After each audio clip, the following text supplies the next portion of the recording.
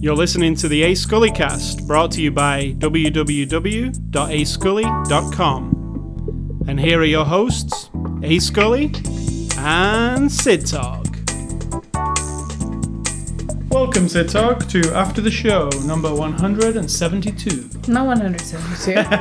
What are you talking about? The reason I'm saying that wrong is because a week ago, 2 weeks ago. I said it was, see, there you go. I got the number of the show wrong because I hadn't changed it. So if you listen to that one and thought, where the hell did that other one go? We're actually on track this week. This is 413. I'm going to make a bold statement here, but I'm pretty sure no one's probably paying attention to Bet somebody noticed that. Nah, because if you've numbered the file right on all your things. I did number everything right apart from what I said. So on all the podcasts you listen to this week, you would be able to tell me after you're done what episode it was without reading the description. No. Exactly. Nobody cares except for you. Housekeeping. Oh my god. So what's the before the after the show discussion? Oh, you just whining about that format of our thing? No, before that we was talking about... Well, that was it. You were No, we was talking about before that. Chair? No, before that. Your memory is not the greatest. It's not my memory, really. It's just about how close I'm paying attention at the time. What was it? Well, this movie we talked about. Yes, we did. Our chairs. Yes. Tell me, give me a clue. What's it? What was it? Tell me. I really don't know. Tell me. We talked about this movie. We was talking about the real story. I said that. We talked about this movie and you said no. You did say that, yeah. Then why the fuck are you trying to confuse me? It's bad enough. So funny. All right, so it is Saturday, February the 6th. This is After the Show number 413. The movie we're looking at this week is Bridge of Spies, nominated for 6 Oscars in this year's Oscar ceremony thing.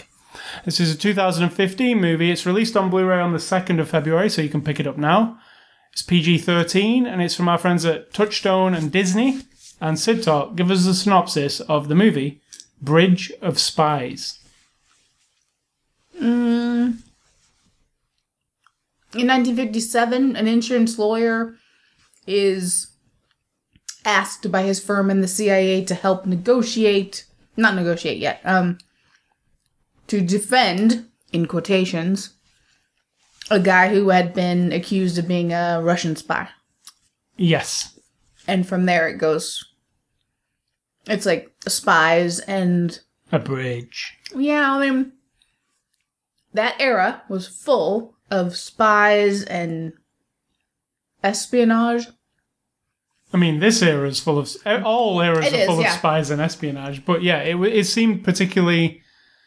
people were fascinated by it and scared of what was going on. And it's kind of... we romanticize it a little bit now. Middle of the 20th century was the first time in human history when we had global communications happening.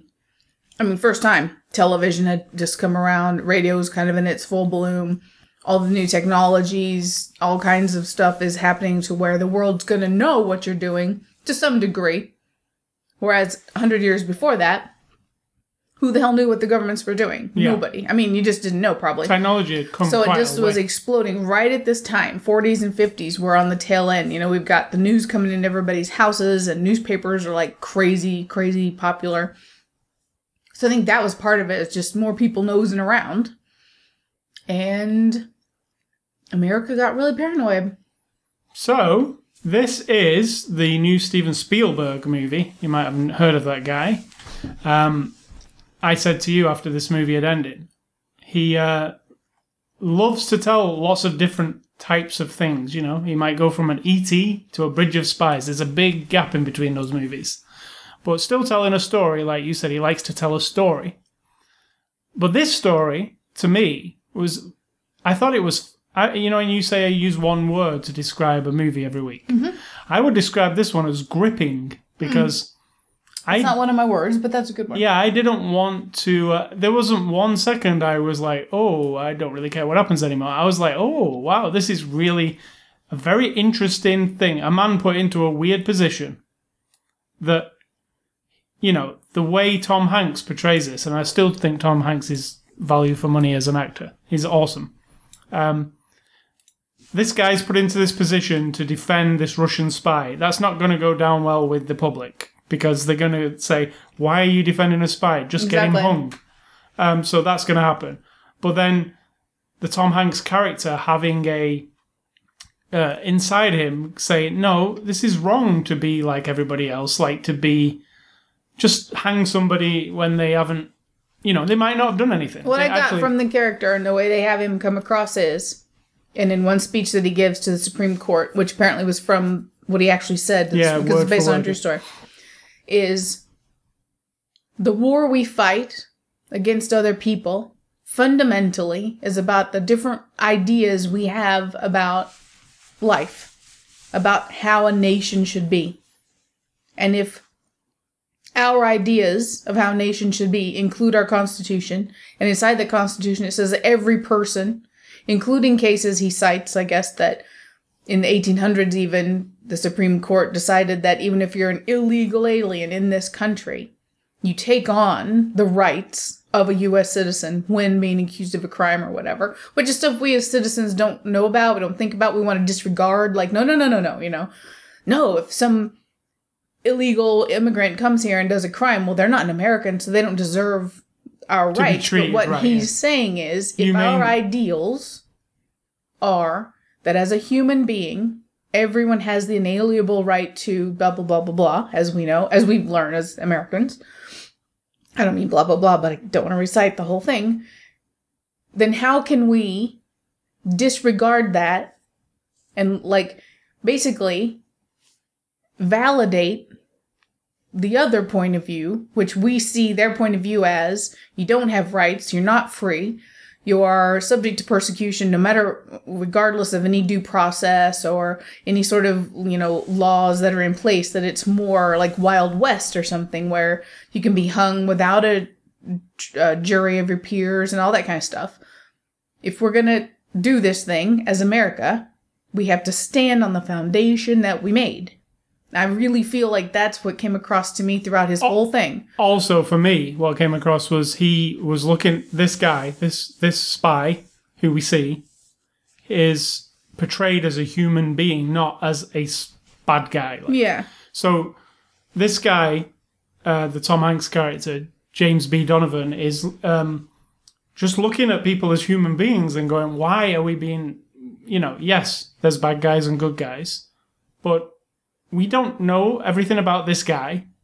But you're all condemning him before anything happens. Yeah, and the story, the way he tells the story, the way they write, the way the screenwriter puts it together is, they're making this guy, which I don't know the real reality of what this guy's job really was, but what they're trying to come across is, this guy's in America, trying to gather secrets, information to pass on to his government about anything that he can from our, from the American side.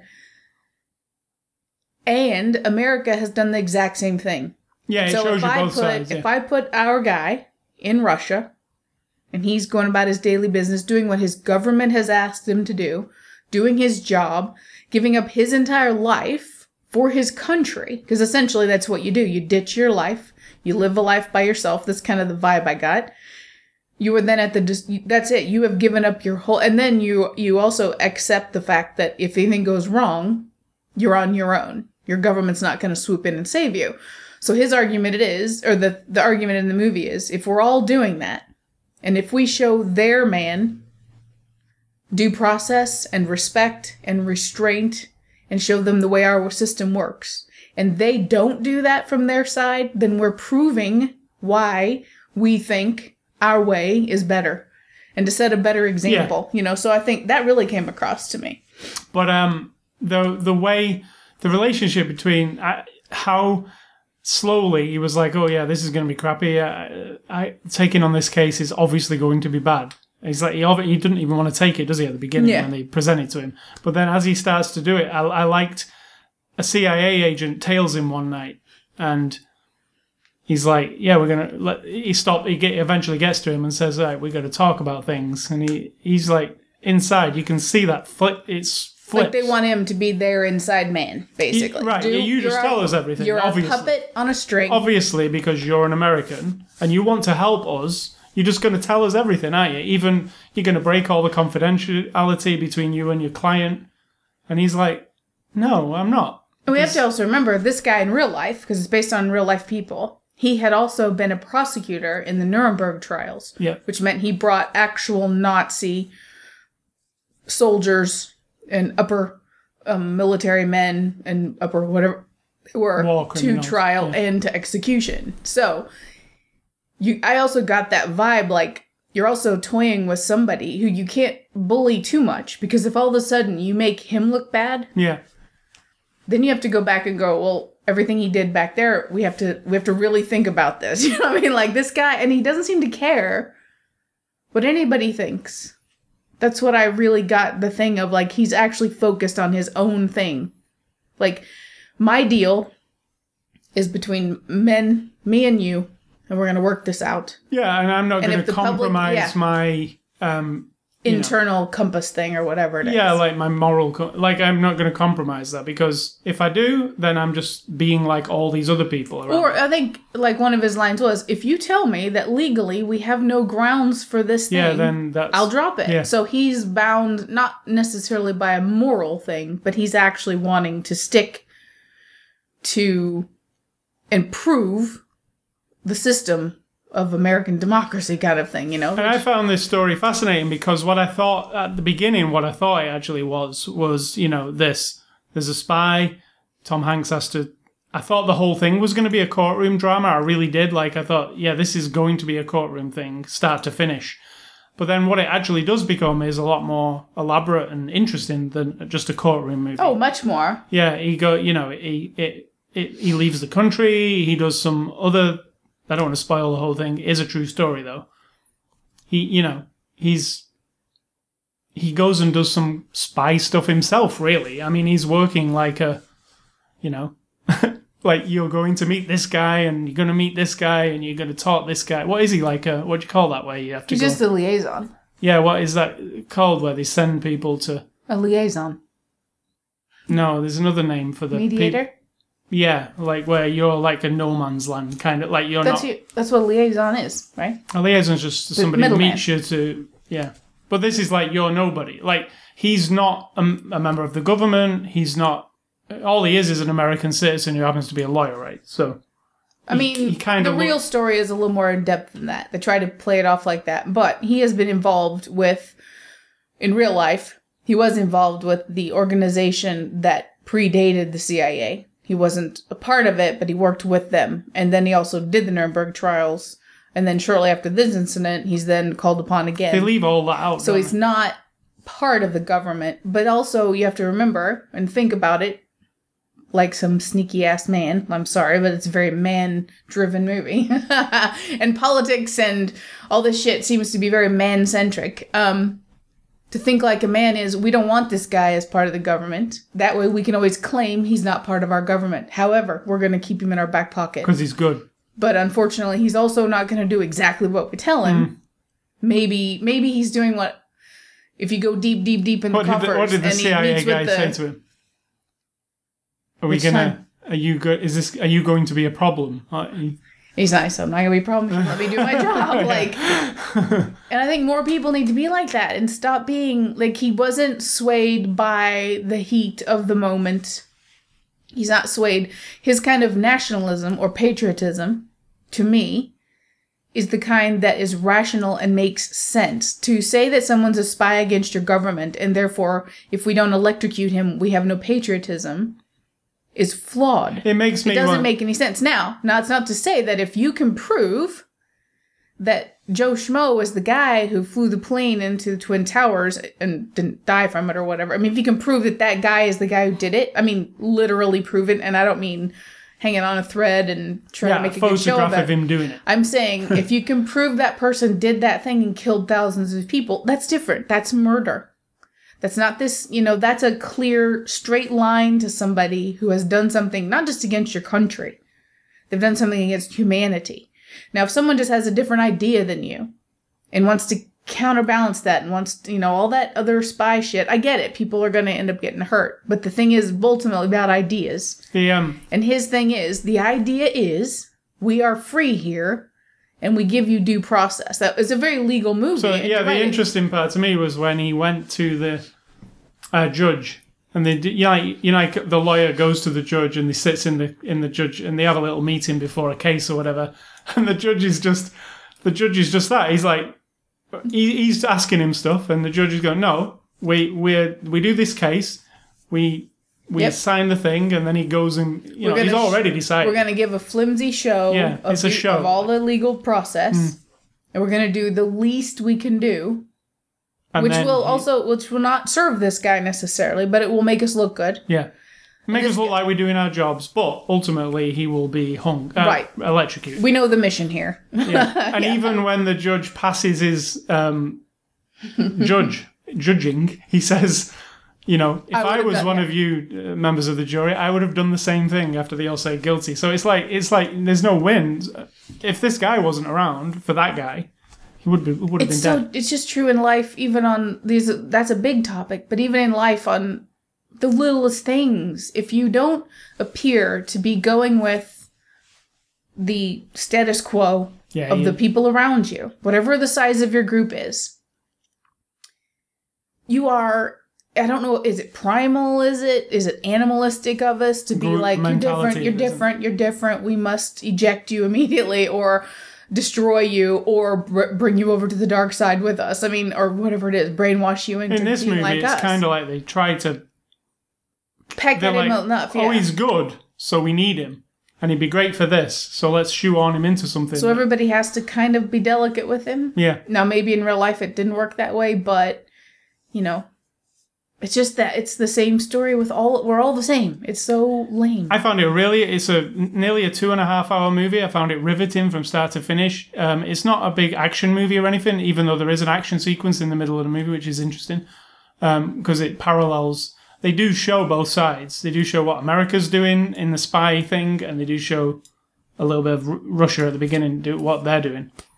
But I like that, where they kept cutting back and forward, Steven Spielberg's thing, where he's cutting back and forward from, here's what's happening here with this Russian guy, and look, we're doing it too. Right, and that's not to say we're wrong. It's to say, zoom out. And look at the bigger picture. You have to look at the bigger picture if humanity, if you want to look at humanity as a whole, right? So it's just like you can't blame another corporation for planting a spy at your table if you have a spy at their table. Like you can't complain. And I think that a lot of people go, yeah, but the American way is the right way to live. Now, I can't argue with that on many levels. However, that's what the other guy thinks too.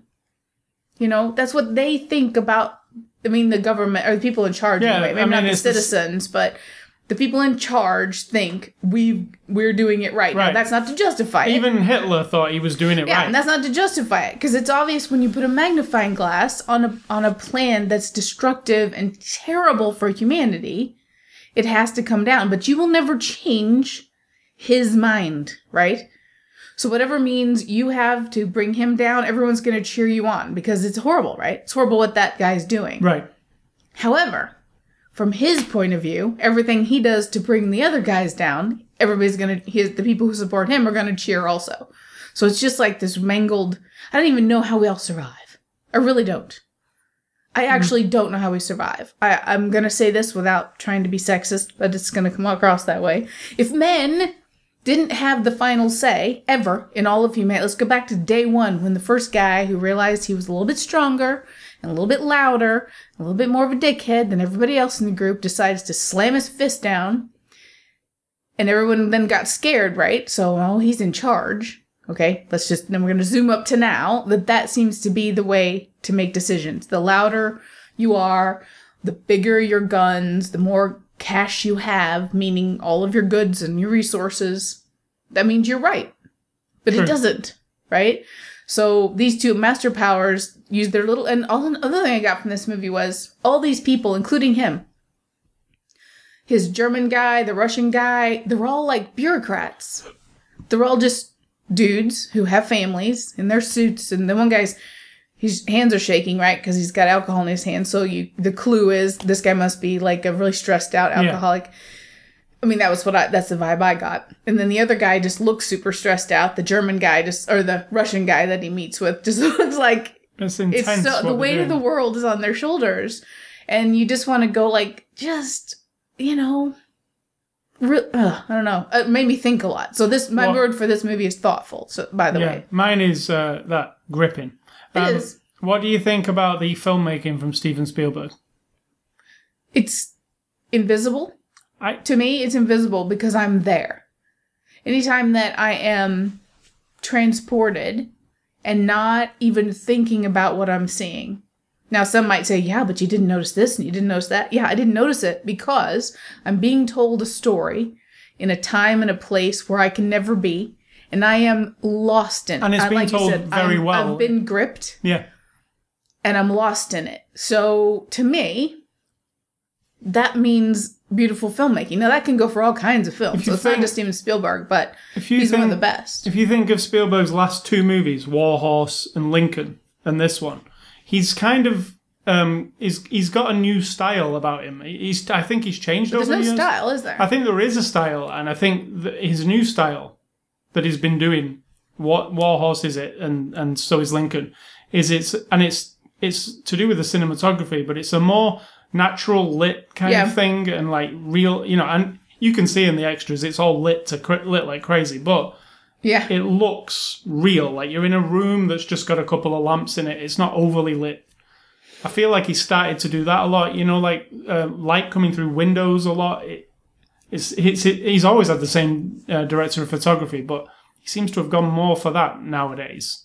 Because the story is bigger than whatever else you can throw at the screen. If you look up the goofs of this movie, you're going to find a lot about dates of cars and signs and signage around the different sets, and even some clothing comments and things like that. But it's high quality filmmaking. The dress is made out of a certain fabric, and the person complained that fabric wasn't released by that company until 1964, and this was supposed to be... And I'm just like, oh my God... That is a person who's not gripped by the story. They couldn't have paid any attention. Because I have the same disease. When I'm watching a movie that's not holding my attention, I'm finding more flaws. Now, it can be scene to scene, or it can be the whole movie. So, for this one, I got none of that. I am completely engulfed in the quality. Story. The filmmaking's quality. Everything's quality about us. I was so focused on everybody's face all the time. Not just close-ups. I mean, I'm watching because everybody's so good that I am like, what's he going to... What are they going to do? What are they going to say? How are they going to act? Because we're also talking about a play of, like, trying to trick each other, maybe not, trying to read each other's faces, poker faces or not. And so I'm just, like, I'm focused on that so hard. Everything else disappeared. Yeah, it's a very well-made film. It's very interesting. I like Lincoln quite a bit. But I feel like this one was, to me, it's a more interesting... I'm more into this subject matter. It gripped me more. What are you, an American? I'm not American. So Lincoln didn't grip me as much. Even though, yes, I appreciate Lincoln. It's because you didn't understand it? No, I understood it, but it's heavy on the politics, obviously. That's what it's about. This is also a political thriller, but it leans more on the human side of things. But it isn't, is it? Because it really only leans down to that. Yeah. I mean, it is a political whole situation that's going on, but I just found it interesting start to finish. And you know what? These type of situations, I usually find them, okay, it's a bit weird, too much. I can't follow it. There's too many things. This, another thing for Spielberg, he kept it easy to... I'm not saying dumb it down. There's going to be there's dumbed down. If you read the real stuff, there's a lot of stuff going on. But you've got to do something for a screenplay. You've got to rein everything in, haven't you? And we've watched other movies that add too much, that unless it's a 6-hour movie, you're never going to, or a television show, you're never going to be able to keep up with all the names and all the places and all the switches. Even Game of Thrones. Try and keep up with everybody in Game of Thrones. It's kind of hard sometimes. You're like, they mention somebody, and you in your mind are like, I've heard that name, but I don't know the face, so I don't know who they're talking about. And then that whole scene is kind of like, huh? until you figure it out later on. So, but this, I think it's all, the Coen brothers and what was he called? There's three, the Coen brothers and the main guy, the British guy. I'm sorry if I get With his the name. yellow teeth. The young guy. He's a British guy, so he has to have yellow teeth. I'm impressed with that these days. Not everyone's needing to. Maybe white teeth are. White teeth teens are out. Who sings that? Lord. Correct. So yeah, I like the script. It's probably trite to say this, but like tight. It was very tight. It was tight. So let's move on to the actors in this. It is up for 6 Oscars, like I said, but Tom Hanks is not up for an Oscar, which I find hard to believe because he was excellent in this movie. Tom Hanks impresses me a lot. Like I have a feeling this happened. They called Tom up and said, "Look, somebody nominated you. We're going to put you in." He's like, "No, you know what? I've had enough." I don't think. Never mind. Let somebody else have a chance. He's like, "I'm not going to the Oscars this year. I am a black man. Leave me alone." Don't mock it. So don't be a dick. So Tom Hanks plays James B. Donovan, the main star of this movie. What did you think of him? Well, I mean, he's Tom Hanks. There are times when he's being Tom Hanks and it's too much, like there's off and on for me. But in this one, I'm lost in it. I mean, I'm convinced. What he is a middle to middle-aging man. He's almost perfect for that role. He's older than the guy was, but... Yeah, but I mean, he just... yeah. He's so... everything, physically, the whole thing. He's very restrained. Yeah. And there's not a lot of, like, look at me, I'm big man on campus. And you get that sometimes with their particular people. Denzel Washington. Tom Hanks. Tom Cruise. There are a few people that occasionally, even in their roles... they've got their little flag waving like, yeah, I'm the boss of this, but I didn't feel any of that this time. I really didn't. No, I really enjoyed him. I always enjoy him, and that was the thing I was realizing while I was watching it. I was like, I wanted to see Tom Hanks in last. Well, whatever it was, I probably enjoyed it. I don't feel like I come out of Tom Hanks movie and go, even if it's been a long time. Yeah. We never saw the one about conspiracies and stuff. Never saw that one. Never saw the other one about the conspiracy stuff. Whatever that was called. Remember? Yeah. But it's not the first time Tom Hanks has worked with Spielberg, because he was also... 4 times. Yeah.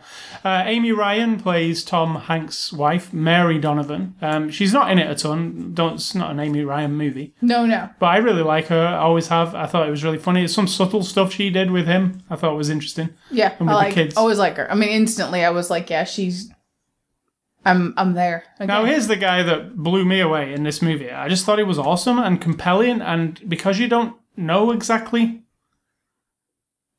what... he's a spy because you see him doing some spy stuff. You don't know exactly what he's done, but he's the guy who plays Rudolph Abel, who is the Russian spy in this movie.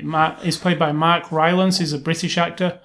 But yeah, he compelled me, and when Spielberg said he kind of hit it on the nose, Spielberg was saying in the extras about this guy, we wanted to portray him like he's a Russian spy, so you're probably supposed to hate him. He's doing something bad in our country, but you will be rooting for him. And towards the end of the movie, and most of the movie actually, I was never like, yeah, hang this bastard. No. I was always like, no, he's a man. The interactions he has with Tom Hanks, where he's just... But we don't know... You always have to keep reminding yourself, I don't know what the things he's done, what they've led to. We never know what he's done, do we? Right, we never know what he's chosen this job, and he's chosen this life, like anybody on any side. American spies have chosen the same thing. Whatever they've decided, if they get intel that comes back to our government, and that leads to a town being bombed where 1,000 women and children get killed... And also the guy in charge of some horrible terrorist group, right? That means that spy gave intel and then went about his business as he's blending in and just being that guy that ended up causing the deaths of many people. Now, in the bigger picture, governments will say, well, that's the cost of being entities that don't agree or whatever. But, so this guy could have done any of that. We don't know. We don't know. He could have given up other spies. He could have. He might have never actually done any spying properly, just that one thing. Right. But he could have done terrible things. So you have to always remind yourself that every choice he makes, he's a grown man. He's making his own decisions. And what he's doing could harm not just Americans, but I mean, you have to ally. In those kind of movies, you have to think about the allies and the war and all that kind of stuff. So you have to always keep in mind, he's not innocent. One thing he could have done could have caused huge damage to anybody. Or not. Right, so I never ended up sympathizing with him necessarily as a human being even. Now, I don't know about the death penalty. I don't know about...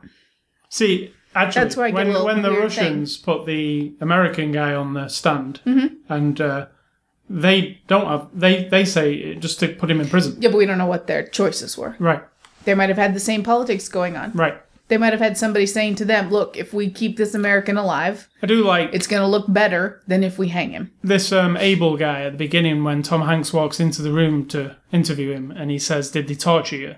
Meaning America. And he said, no, they just offered me to come and work for them. Right. And then they'll drop all the charges. So that was interesting, because it wasn't from that, Yeah. from the point of view of, we do torture people. We know we do. Sure. It happened. Everybody it's does. Happened, yeah, Everybody does. It's happened. There was a thing about the waterboarding thing, not only recently. It's not just America. No, I'm not trying to deflect. If you find a traitor, a spy like this, well, if he ain't going to cough up the information, they're trained not to. So you want that information. It's the most valuable thing to you. That's the way of doing it, isn't it? You break a person. I don't know. Or you break a person like they were doing with the American guy, just not letting him sleep and then keep asking him questions. Propaganda. Yeah. But we all do it to each other. But anyway, this guy, Mark Rylance, he's actually up for the Best Supporting Actor for an Oscar. He was very compelling to me. Every time he was on the screen, I was like, I want more of him in this movie. And he was not in it a lot, if you think about it. It's quite a bit. It's not like... Tom Hanks is always in this movie, right? But did you like him, Mark Rylance? Very good. Alan Alda plays Thomas Waters. It's a small part. I like Alan Alda, but it could have been anybody. Yeah, I thought he was good. He always is. He's right for that character. Austin Stowell plays Francis Gary Powell, and you'll understand who he is. I thought it was interesting about Not everybody knows all these people, no. No, I'm saying you'll understand who he is halfway through the movie when he's introduced, kind of. And if you watch the extras, his son is in the extras quite prominently. So this is an American who was in one of the U-2 spy planes taking pictures, got shot down. Like Google Maps. So this is a real thing as well. Took the pictures, or was taking pictures, got shot down, taken prisoner, at the same time as we have this Russian guy, and that's what sparks the whole, it's a real thing that happened, like a trade of prisoners. We want our guy back, and you can have your guy back. That's what the whole movie's about, really. So, yeah, this guy, I thought he was really good. Especially the time when he was on the stand, and he doesn't say any words. Oh, that was pretty generic. But that whole look on his the whole. I'll be honest, he could have been anybody too. No. Yeah, he didn't really have much to do. Jesse Plemons plays Joe Murphy. We just seen Jesse Plemons, who just was awesome in Fargo recently. He was in the second season of Fargo, and he was awesome. I can't get over how good he was in Fargo. Also in Breaking Bad, wasn't he? Todd. Yeah, he's not a huge part of this movie either, but he does crop up in some big scenes in this movie. I'm growing to like him quite a lot. He's a really good actor. I think we're going to see him as one of those character actors who's not the main person. You're just going to see him crop up. Okay, I'm going to argue with you. This one thing that you say and other people say, character actors, they're all playing a character. Well, everyone's playing it. He's just an actor. He's a performer. Yeah, right? We're going to see him in the side roles, like supporting roles. Then why? I just feel like he is not the kind of actor who you see. He's not the lead guy. He's not Fargo. Tom Hanks. Yeah, well. Yeah, definitely. Yeah, they were the heart of the in movies. show. I'm talking about, really. Oh, I think he could easily if they give him another one of those kind of hefty roles. Hopefully, we see him in something as a lead guy, but I feel like he's one of those guys who's really awesome, and you just see him Alan Alda. He was in MASH, right? But in movies. Oh, he that was little not show. The lead guy, was he? He was a lot. He's been in a few. Side guy. Scott Shepherd plays Hoffman. Yeah. Yeah, I know what you're talking about. Yeah, he's the ginger haired guy. Yeah. Like, he was.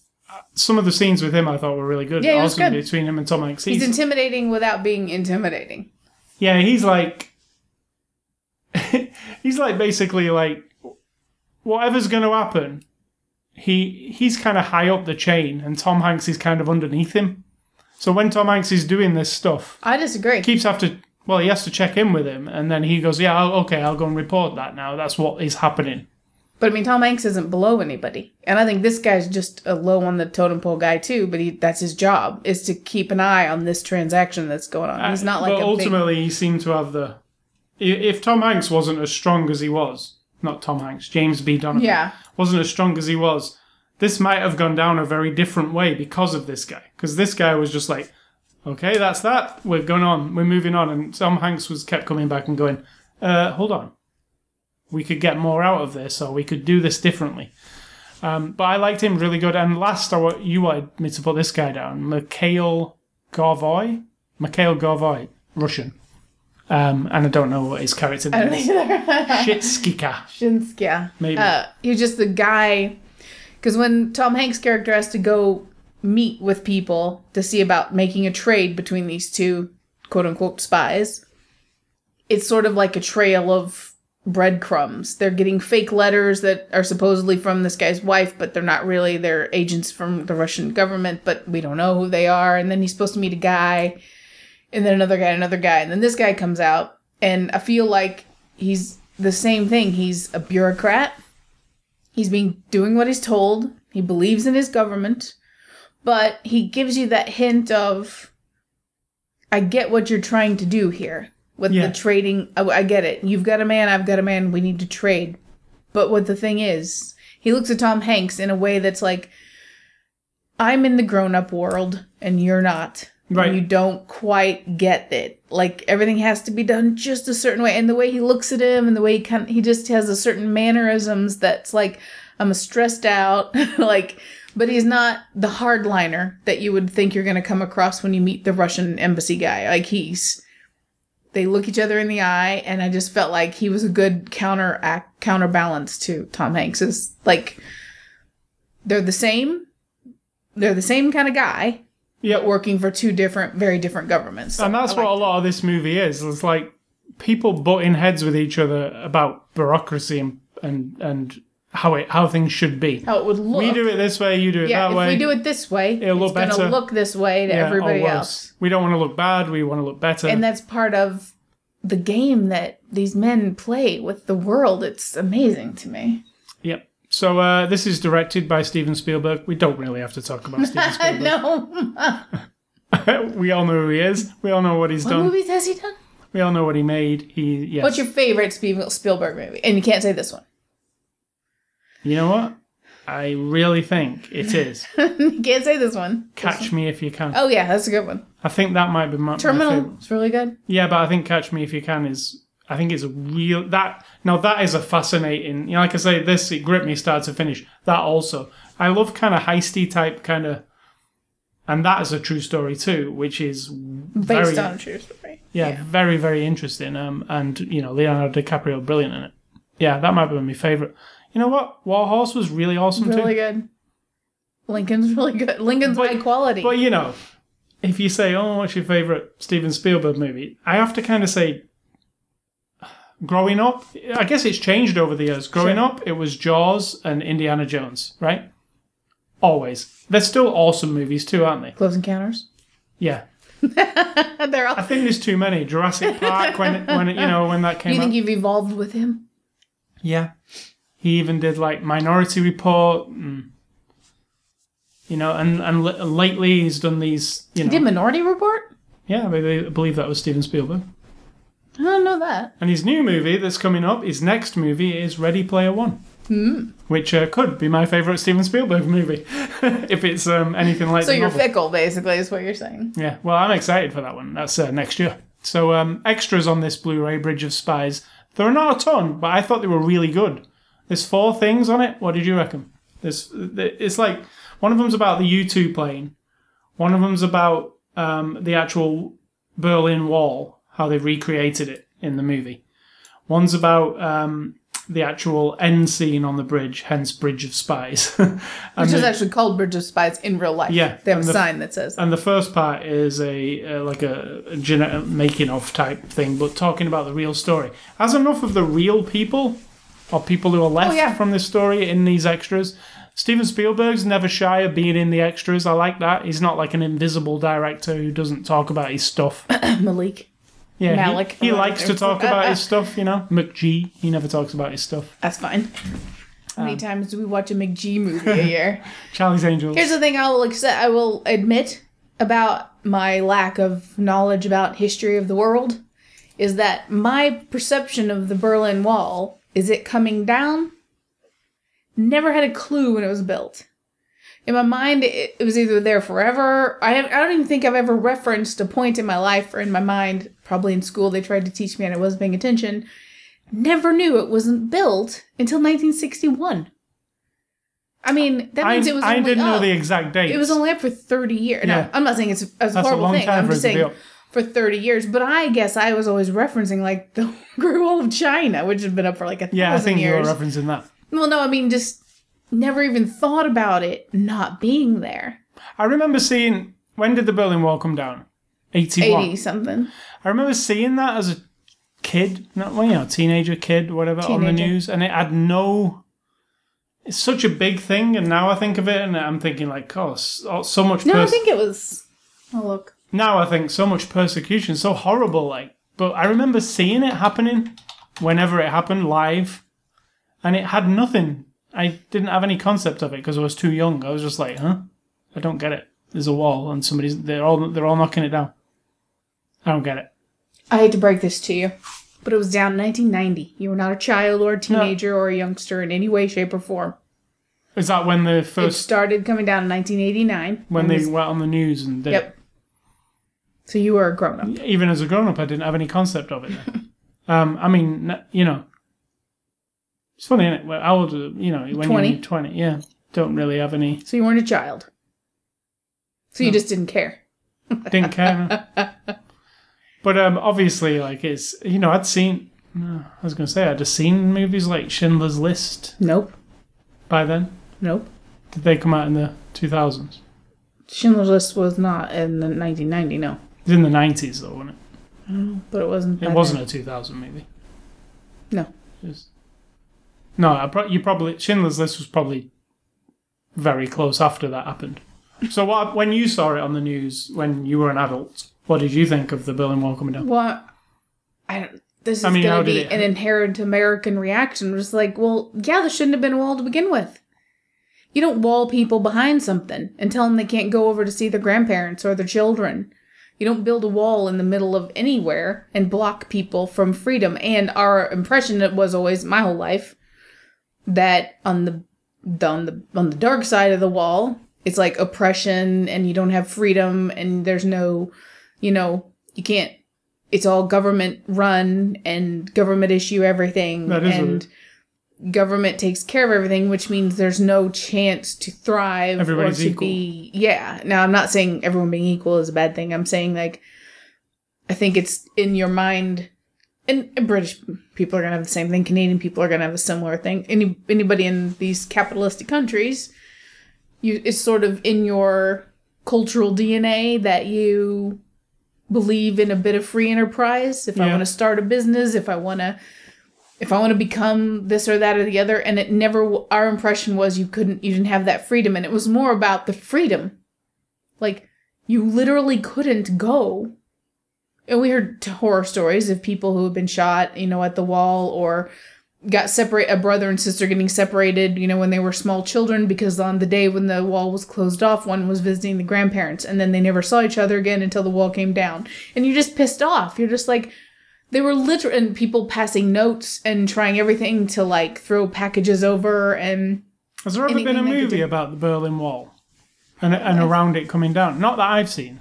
Not a big movie. About it coming down? Not that I remember. Yeah, around that era, or it going up and coming down, like a story about the Berlin Wall. I don't recall. By documentaries, but... Yeah, I don't recall an actual movie. So I'd say my impression when it was coming down was, and I'm being as respectful as I can to my heritage as an American, but your reaction is like, duh. Of course you're bringing it down, because if you don't bring it down, you're still a bunch of assholes. I always was amazed by how small the actual wall is. Yeah. And unimposing. It didn't really matter that it was small. I mean, yes, you could climb over it, but it had barbed wire on top. But, like he said, nobody dared climb over it because there was guys with machine guns on one side. People did all the time. I mean, they tried. People died all the time going over it. But it didn't need to be big because the tanks and the men with machine guns were the scary part, wouldn't it, of, trying to get over the wall. It symbolized your lack of freedom more than it was about keeping you in. So yeah, the extras are quite respectful to the actual true story behind this. There's people involved in this movie. In fact, the son of the American pilot is in the movie, as well as being a consultant on the movie about his, told the stories of his father, provided tapes that his father had done. So I found all that fascinating. I wanted like a actual documentary about this real thing. There might be one. I'm not sure. It's not on this disc. But good extras. So conclusion on Bridge of Spies? You think? What do you think? Why are you asking me? You say.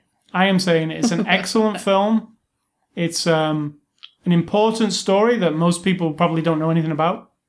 I was saying to you, movies, there are stories, amazing stories all over the news, all the time.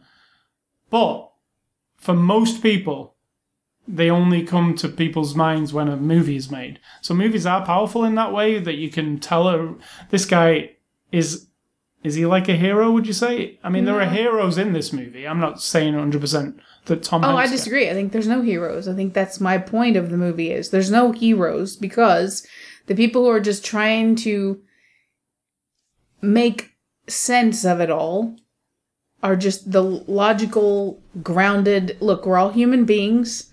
We all deserve a certain amount of respect. We all deserve to, if we are born and we believe in the system that we're in, the country we're in, that if we are going to stand by that, then it needs to have the same respect for everybody, not just those of us who fall under that flag. Now, that's what I came with. Nobody's a hero. The pilot's not a hero. The Russian guy's not. None of them. They're just doing their thing. And what highlights the person is that they're the most rational. There's no big heroics at all at any stage. I mean, other than, I don't know if it's heroic, understanding. Like when she says to him, there's a cost for this. I think a guy flying the bomber that has not really been used before, just putting his life on the line, like to go into enemy territory possibly. And I think that's very heroic. I don't know about that. I mean, I think it depends on the circumstance. I don't know that everyone going into this situation, I don't know. I don't know if I define that as heroism at all. I think it's a great film. I think it's good acting all around. It's a good, well-made film. It's up for 6 Oscars. It's, why... Well made. Yeah. I mean, like all Spielberg things are. They're well made, aren't they? Well told story. Yeah. So, yeah. I'd like him to get an 8mm camera, just one, with a few rolls of film, and make us a movie that isn't anything other than him telling a story with that. Like a full-length movie, but without any extras, without any, maybe with a fantastic cast, but strip away all of the stuff that he has at his disposal just tell us a story. Steven Spielberg is one of, he will be remembered forever as a great director. I mean, there are directors and there are directors, and Steven Spielberg's one of them for me. Francis Ford Coppola. It was also your lifetime, so. Yeah, but I mean, 100 years what from now, he has done. Well, these movies they live on for, I don't know how long they're going to live on. Right, but movies that were made in the 19-teens and 20s, you don't necessarily know all those because directors. It was the birth of film. Right, now there were people who mastered it at that time. Well, yeah, and the people that you think of are still thought of, aren't they? Who? Like Harold Lloyd, who was a good director. He was a director. Yeah, he directed and acted both. What? Well, the movies, the one where he's on the clock. I know. I'm saying though, what you're saying is you're throwing a name out there because you kind of associate maybe with some of the high quality. And so you still remember that guy, right? But that doesn't mean he was the best. Well, those that was the early days of film. Not many people remember anything about. I mean, there's That's so my many. point. And in 100 years from now, people won't necessarily remember that Steven Spielberg existed. Oh, I except that really highly doubt that. I disagree. In 100 years from now, it's not a long time. 100 years now is 3-5 generations away of people who, over time, it will slowly disintegrate. They will still exist, but in 100 years, everything, almost everybody and everything fades, except for the very, he might be in history books and might still be taught about, maybe, but maybe not. It's 100 years. I would say movies like Star Wars will, in 100 years, maybe not the 1977 version of Star Wars, but the new version of Star Wars in 100 years. Not necessarily. They're still making it because it's such a... I love how you and think. people will go, oh yeah, the original guy who did that was George Lucas and Steven Spielberg, and I disagree. No, 100 years is nothing. It's nothing. It's not nothing. It's an entire... So you many think generations. movie directors and movies of today would, in 100 years, would be completely forgotten? I didn't say that. I said they might be taught somewhere. Somebody might have them as a class if you're still teaching film at that point. Who knows what's going to happen in 100 years. But it will not be like the consciousness of small groups of people getting together to worship old Steven Spielberg movies or... It wouldn't? Quentin Tarantino. No. It just... Because you have to think about now. Because we don't do that now. About anything from 100 years ago. Right, like because it was only just starting. I'm not talking about just film. I'm talking about anything. Right? We don't do that. We keep moving on. Well, I mean, we make films about things that happened 100 years ago. It's cowboy movies and things like that, right? I understand. We still worship that kind of time. We make historical movies. And then we move on. Right? The only thing that seems to survive in an entertainment / storytelling world for over, what now, books, thousands obviously. of years would be books. Yeah. And I don't think, even that, only a few will rise to the surface, right, that you think of. That is true. People still read, like, Sherlock Holmes or, we're still making stories about Sherlock Holmes. I mean, it's from a long time ago. And we're talking, like, even longer than that. But I don't think film will do the same. Oh, I disagree completely. I think film is... I mean, yeah, books are still books, but I think film is as relevant as books nowadays. I think people are very visual. I think films are... There's more people who'd rather watch a film than read a book now, I think. Yes, there are still people who read books, but yes. Films are easier to consume than a book. I've never been a book person. No, but I'm saying... But I accept the fact that the people that are in the... kind of pop culture of my lifetime will not necessarily be the people who are acknowledged 100 years from now. I disagree with this. I know, but just think about it rationally. I am. And No, I you're not. think film will... You're thinking about it from a very skewed point of view. Now film is like a legit thing that is fully developed and we're So it's music. learning. So what music was happening 100 years ago? Music's been around for thousands of years. So what music was popular 100 years ago today? I actually don't know what music was. Then why would movies rise above that? Rise above music? I think it would. Because you like it. That's the only reason. No. Yeah, it is. I don't know music from 100 years ago because it was right at the birth of like popular music. Yeah, music's been around forever. Well, it has, but there wasn't like record companies putting it out. There was just a guy playing something and nobody knew what it was. Which to me escalates it even more. Right. That by the time we get 50 and 100 and 150 years from now, that because it moves so quickly and we siphon through so much, I think it will escalate even. Now, you've made a good point. That even kind of furthers my point. That you will move on from the Steven Spielberg of today and the Tom Cruise and the Tom Hanks of today, and it'll just, the lifespan of this attention span we have will get shorter and shorter. But we'll find out. We won't find out, but somebody will. I mean, there'll always be another... No one listening to this Steven will know. Spielberg who comes along. But it won't be Steven Spielberg. No, I'm saying another director of such a high quality who has a really good body of work throughout his life. Yep. And then the next generation won't know who it is. Well, maybe 3 generations down is what I would estimate. Except for the very few who keep, like we do. We have a few people who always kind of take a step back and pull the past back forward. But as a collective, we don't always do that. I still disagree. I know you do. So next week's, talking of the Oscars, next week's Blu-ray review will be Trumbo, also up for Best Picture. But when are we doing that one?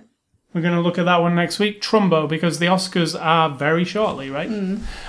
So movie recommendations, mine are based on a Tom Hanks movie and a Amy Ryan movie. It's not an Amy Ryan movie, but she's in it. So my Tom Hanks movie is another Steven Spielberg movie, The Terminal. It's a really cool movie. Another interesting true story that you wouldn't think. It's just fascinating, start to finish. It's a fascinating story. It's a man who left his country. His country, in the meantime, is dissolved. Dissolved, and the government of his country. No land. So now he has no passport to get back into the U.S., and there is no government to acknowledge his existence on the other side. So at the airport, because it's considered... Lives in the airport. Somehow it's considered, like, non-territory. It is no man's land, yeah. I mean, I don't know how that's possible, because someone owns the airport, right? Right. But it's still I don't know how that's possible either, because if the airport's in Chicago, it's Chicago, right? It's not. I guess it's before you go through the. Yeah, you couldn't be arrested every step you take because you're in a country without something, right? So I guess that's. But it is a true story. It's based on true story. They kind of turn it into a comedy, it's amusing but also interesting. My other one is Gone Baby Gone, which Amy Ryan is in, and so is Mr. Ben Affleck. Casey Affleck. Ben Affleck's brother. Yeah, Ben Affleck's brother. Excellent movie about Boston. Is it? Where is it set? I don't remember. I think it's Boston, but so is the town. I think they're both aren't they both in the Boston? I mean, that's where they're from. Yeah. Afflecks. But yeah, Gone Baby Directed Gone. by Ben Affleck. True. And yours Written by, maybe. Mine are, in conjunction with my plan for the year of going through all the movies that I have listed, that I have seen. My IMDb list now moves me on. I'm still in the numbers, because as we know, with Excel spreadsheets, numbers float to the top when you tell it to sort alphabetically. So now I'm down to 20,000 Leagues Under the Sea. One of my favorites. Original, the oldest one. I don't know the year. 2001: A Space Odyssey. Awesome. Now, I was going to put 2010, the next one, and I think I've seen it, but it had no impact, so I'm not going to count that. I know that I've seen it because I was like, 2001, I can see 2001: Space Odyssey, but I can't see the second one, and I have seen. Does it have Jaws guy in it? I can't remember. Yeah, or does it have Bishop? One of those guys. No, I think it's Roy Schneider. Yeah, I think, and it's not as good. And that's why I didn't put that on my list, but that exists. 2001: Space Odyssey in 2010 from the other book, and 24 Hour Party People. Yeah, 24 Hour Party People is a Manchester. Michael Winterbottom film about Manchester, where I come from. The music scene in the 90s was called Manchester. It involved the Happy Mondays and the Stone Roses and New Order. And Steve Coogan, who you might all know now, Steve Coogan's kind of been in some big Hollywood movies like Night at the Museum. He plays Tony Wilson, who was like a very prolific figure in Manchester for music. See, now Americans, I'm going to speak for everybody, but of our generation, may not be aware of this, revolution of dance music in the 90s. Yeah, it happened in America and in England. Where you're going from the pop 80s music. Yeah, Depeche Mode and what else? Poppy stuff. Yeah. George Michael. 80s music, Culture Club. Karma Chameleon, into this sort of dun, dun, dun, dun, dance, getting high, ecstasy. Like house music. Raves, ambient music versus the more kind of pop. And it was a punk of its time, but not punk. I mean, it's that kind of movement. It started in 89, 90, 91. And it was a huge movement. And it actually started in America, in Chicago. And house music started to kind of emerge from there. And Tony Wilson, actually, who this movie's about, heard that music and kind of brought it to Manchester. And he opened a club in Manchester called the Hacienda, which played that music, and it was so unique, nobody had, it's the birth of something. Did you go there? Yeah, many times, and it became it just became a thing, and then people in Manchester started making that kind And there's of like music. a groove to it that if you've never... Now, me in my life, I'd never listened to any of this until now. Until the last few years in my life. Last few years. Hopefully not the last few years. But in the past recent years. And there's a groove to it that if you're like me and raised in Midwest, Yeah, you wouldn't have. Missouri, where my music of that was swirling around me at all times was country from the 70s and 80s and classic rock and roll from the 60s and 70s because my siblings are all 10 years older, 7 years older than me. So I was like kind of weaned off of their music straight into the 80s, which have been like Rick D's Top 40 and Casey Kasem Top 40 and whatever was on the radio. And so, yeah, it was very streamlined. And then as I've grown older, I've focused on some things pretty tightly, but never branched out. And so this, dance, and now house and chill and all this stuff that I don't really know how to terminology correct. Now it's electronic I don't know what anything EDM is called, now, but don't yeah, EDM, Yeah. electric dance music. But there is a thing about it that just taps into you. So But it kind of started 24, there. yeah. Yeah, that was the start of all that. And That's this 24-hour party people. Yeah, and it follows like Factory Records, which is what Tony Wilson started. Which See, to you, all those things mean something. yeah, But to Americans, a lot of Americans, that may not. no, they would ring a wouldn't bell. have any. Well, there's going to be Americans who know the Stone Roses and the Happy Mondays. It's equivalent to Motown for us, but a different kind of music. That Yeah. we know what Motown is. And it we was- understand the story of it. and it was basically. very punk-like, even though it's not. It doesn't sound like punk. No. But it was a punk kind of movement that was going on. It was like, fuck everything. This new thing's starting. It was about drugs. It's almost like hippy dippy, but Yeah. even lazier. It was kind of hippie-ish. It was You know? do acid, drop acid, dance all night, that kind of thing. Yeah. It was Which the show, This Is England, yeah. highlights every era that you lived through so far. But that is an excellent movie, 24-Hour Party People. It was all filmed in Manchester too, so yeah, it's cool. And who's the band? Happy Mondays. Happy Mondays. I'm sure a lot Well, of it people- follows it actually follows Factory Records, so that'd be New Order, Happy Mondays, and New Order before New Order were Joy Division, and it actually follows them as well. But it's not about the bands; it's about Tony Wilson, who Steve Coogan really excellently plays. You didn't know who Tony Wilson was, but I did because I grew up with him. He was on the news. He was in an interesting position, Tony Wilson. He was a local newsman, like a Alan Partridge kind of guy. Who also people won't know what you're talking about. No, but it was like Paul Pepper, your guy. Most people won't know what that is either. But cooler than that. He was a local news person. If you watch your local news, and we're not talking about NBC No, News, we're talking about your Granada. local people, yeah. Yeah, like the local news, whatever your local station is at night, they all come on and tell the news. Tony Wilson was on that news program every night. He was just a journalist on that program. But inside, he loved this music. So he would try and sneak it into the news or into the programming by saying, oh, this week we're going to focus on these cool new bands that are in Manchester. So he kind of like sneaked it into the mainstream thing through his normal day job, Right. which was interesting because you'd see this guy and then he'd be like, tune in on Friday night and we'll have the Happy Mondays and they're going to come and play on the TV. And you'd be like, whoa, this is cool. I'm going to watch the news. So it's a unique story. We're so old. You should watch that one. So, games and A-Scully stuff for this week. I've been playing one game this week, pretty much. Pretty much. And that is American Truck Simulator. I have mentioned this game previous, not this game, but the other game, European Truck Simulator. This is the second in the series, and its title kind of explains what it is.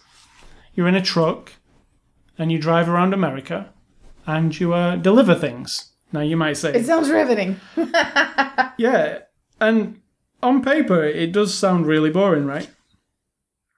And I've read quite a few reviews of this game this week, and almost everybody agrees and comes down to the same thing, that if you look at the description, it sounds, why would anybody want to play that? It's so boring. But then when you play it, there is something about it that gets its hooks into you. It's like a business simulation. It's a truck driving game. And it's also, like, it's very relaxing to do. So you can get in your truck, you can deliver something from one place to another. There's a real radio in the game, so you just press R on your keyboard and you tune into a radio station. There's a bunch of them from America. And you're just chilling, sitting back, listening to the radio, driving along the highway. You know, Chilling. Sometimes sometimes you have to fuel your truck up. Sometimes you have to. Again, it sounds not riveting. But to you're running people. this business underneath it where you're trying to. It's lemonade stand, but it's a simulator. And you're driving a very realistic version of driving a truck. I mean, you're inside the truck. All the things that are in a truck are at your disposal. You know, you can turn the windscreen wipers on, you can change gear, you can accelerate, you can brake. When you actually have to drop your load off somewhere, you have to reverse it in, you know, which is very challenging because reversing a truck isn't quite as easy as it looks when you see people doing it.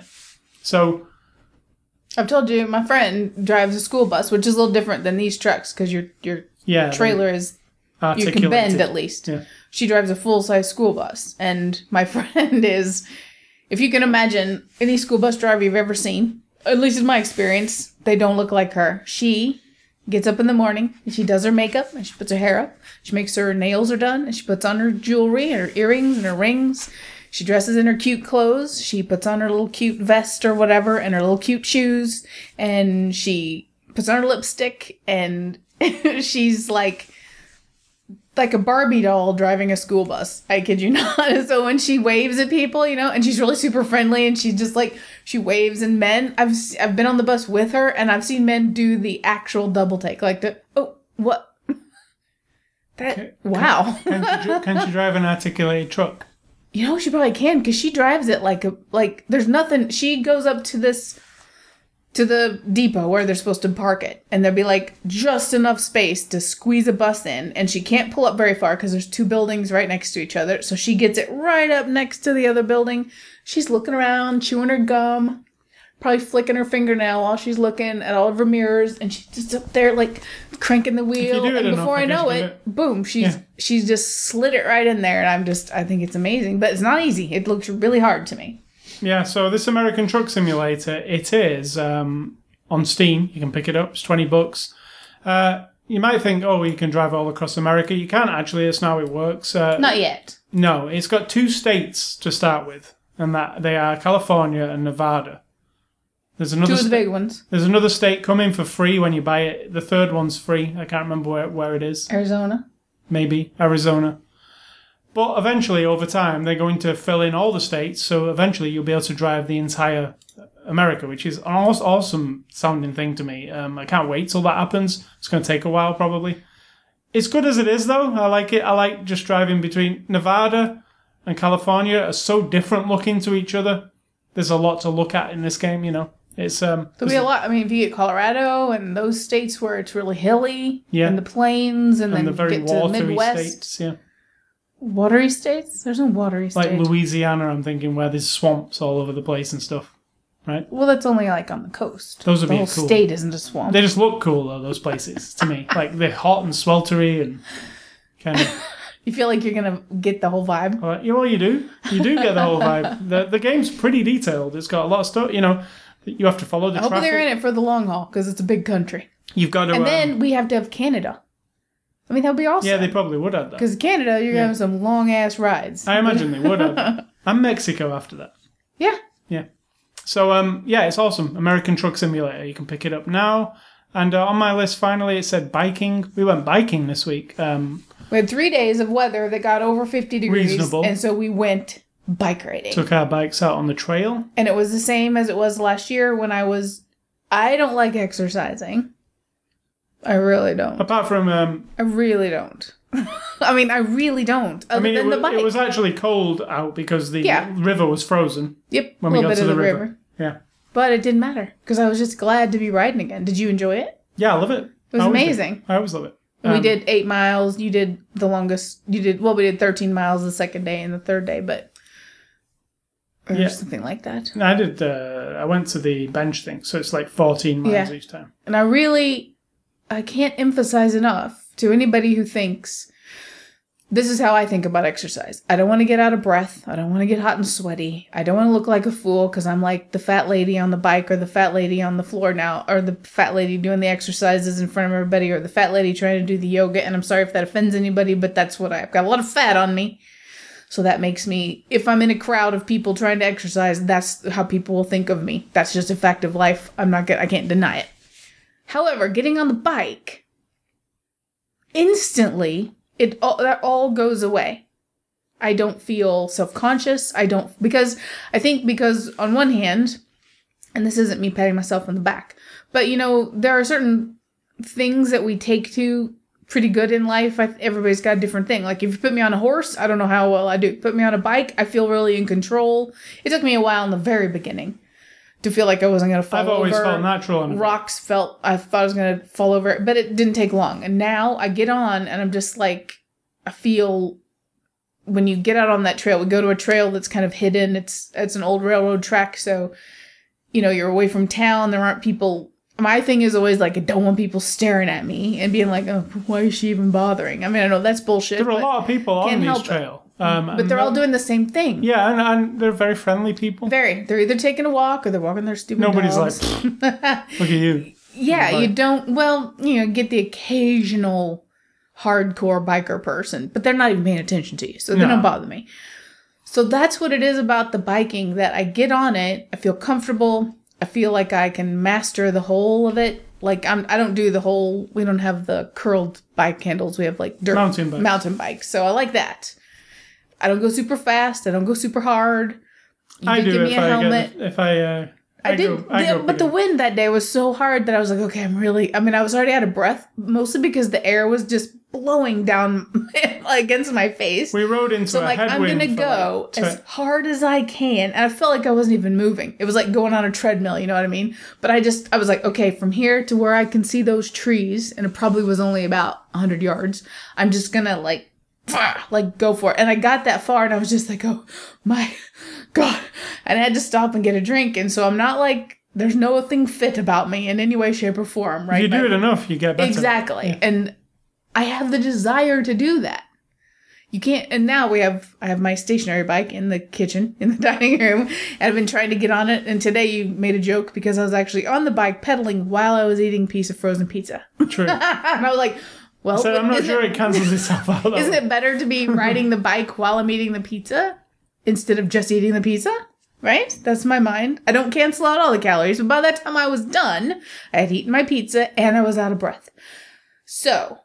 You're out of breath because you're eating the pizza. Two things at once. The moral of the story is never count yourself out. If you have any desire to have your body feel better, and if you have the ability, if you're not, held back by anything, there's going to be something. I even like yoga, but that's a tough one too. Biking's actually really fun. I've always been a biker since I was a kid, right? And then when I was a kid, you couldn't get me off a bike, always on a bike, until I was about 16, and then never on a bike at all, ever, even though I probably would have. I just wasn't until last year. No, you rode your bike to work, you said. Oh, yeah, sorry, I did. There was a time. Are you lying? I got to about 16, stopped biking, and then from about 20 to about 25, I biked, biking, not actually biking for fun, just commuting. I would love to ride my bike to work. I'm just chicken shit. I need to just do it. But yeah, and then I'd not been on a bike for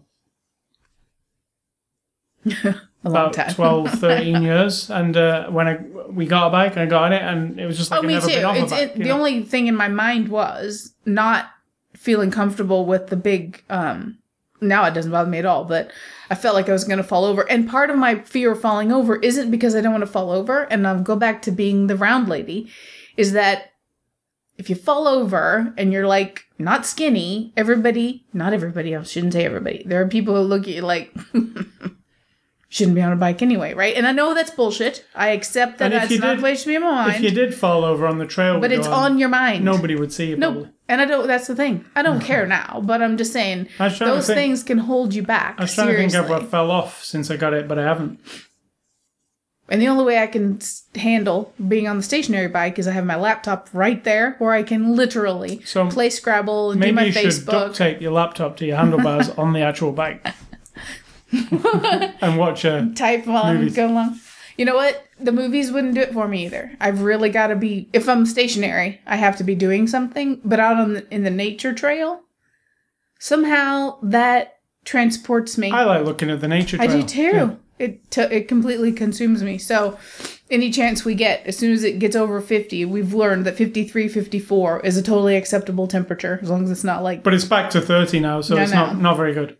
So what's for dinner, Sid Talk, before we leave? Tonight will be soup and bread, and then maybe some corn nuggets or those other veggie tenders. I don't know whichever one of those I throw in the oven. We don't eat meat, in case anyone listening doesn't realize it. And I was thinking about this the other day. I say to you, what's for dinner, as though everybody knows what the hell I'm talking about. Well, when we started, we had only really just started not eating meat. Right. Gone vegetarian, if you will. So back then, there was loads of different things we used to say. But now, like, we've kind of found things we like. So if we just say... We're still finding things, though. Yeah, but most weeks we'll probably say, yeah, we're having a Morningstar burger and a thing... That's because they're things we like. Just be more exploratory then. Well, no, because those are things we really like. Those Kroger... And then you explored and got some hamburgers the other day, and they weren't very nice. Which ones? I don't know. They were. Oh yeah, no, I agree with you. But the Morningstar is always good. Corn's always good. Yeah, those are good. And those tenders are really good, and those are just store brand. Morningstar fake bacon is also great. Yep. They're not vegan. We're not vegan, but I've tried other things recently that are vegan. Like our soups are always vegan from Amy's, and they're amazing. You get the pea, and I like my squash soup and ginger and carrot. And all that. Amy's soups are really good, aren't they? Flavorful. Maybe we've become complacent with our vegetarianism. I need to be more vigilant with trying new things. And definitely, you've been giving me cookbooks for years. I should be cooking out of them every year. You should definitely make more things in the slow cooker with definitely. Mm-hmm. But that's not going to happen today because it's too slow. And your advice is? My advice is, based on this movie, and I've given this advice before, but think, don't feel. Think about why you think or feel the way you do about things. If you feel a certain way about a religion or a political point of view or an economic system or a nation or your neighbors, the way they raise their children, or the way they deal with their dog, or the guy at work, his work ethic, whatever you think or feel about that. If it turns you against that person, even on a tiniest level, to where you still elevate yourself a little bit above it, or you want to convert them over to your way of thinking, think about why you think what you think. Were you brainwashed into it just by circumstance, by geography, by your life? Like, I hear people say, well, my parents were Christians, so of course I'm going to be a Christian. Well, no, that doesn't follow. You know, it's not a straight line. It's like, do you not have a mind? Do you disagree with some of that? Well, of course, but I'll never go against it because I can't. Because this is how I was raised. Right. Or, well, I'm an American, therefore I'm supposed to think this, and this about everything that the news tells me I'm supposed to think about. So if I'm supposed to hate Muslim people, then I'm going to hate Muslim people because they're anti-American. Well, why do you think that? You can give me an example of 9/11 and I'm going to say, okay, well, let's dissect that. And let's find out, did every Muslim in the entire world take part in the planning of that, execution of that horrible plan? Yes or no? Well, no, of course not. Okay. So, why do you think what you think? Now, if you get to the bottom of it and you still want to logically say, nope, that is actually how I feel, this is what I think, and this is how I actually agree with this point of view, then I have no problem with that. But if you have no explanation other than it's what was spoon-fed to me, or if I go against it, I'm going to be ostracized or people are going to look down on me, you have to think about, don't be a puppet on a string. Like, I just don't see the point in life if you're going to follow a line that somebody else fed to you and you're born and then you do what they say and then you go out on your own. But now you're perpetuating what they decided you're supposed to think, and then you die. And you've probably told other people to think the same way as you, and then they're going to die and die and die without any thinking involved. And I don't like that. So think about why you think what you think. All right, so think about this. Remind you about our websites, ascully.com, sidsaw.com. You can catch us on Twitter and Facebook. You can catch us on Stitcher, search for After the Show. I noticed something about Stitcher this week, that our podcast hasn't updated since the Inside Out one we did, which is there's about 6 of them missing. Right. I have contacted Stitcher because there's nothing on our end that's wrong, so they will fix that, I'm assuming. So just go to ascully.com. Go to ascully.com, click on the word podcast. You can just see all the shows there, listen to them. You can also subscribe on iTunes. You can email feedback to me at ascully@ascully.com. Don't email Sid Talk. She really doesn't like you very much. And finally, stay classy, Mr. Steven Spielberg, one of our greatest directors. Wow, I can't wait till Spangooli's on tonight. And I'm going to say think for yourself or someone's going to think for you.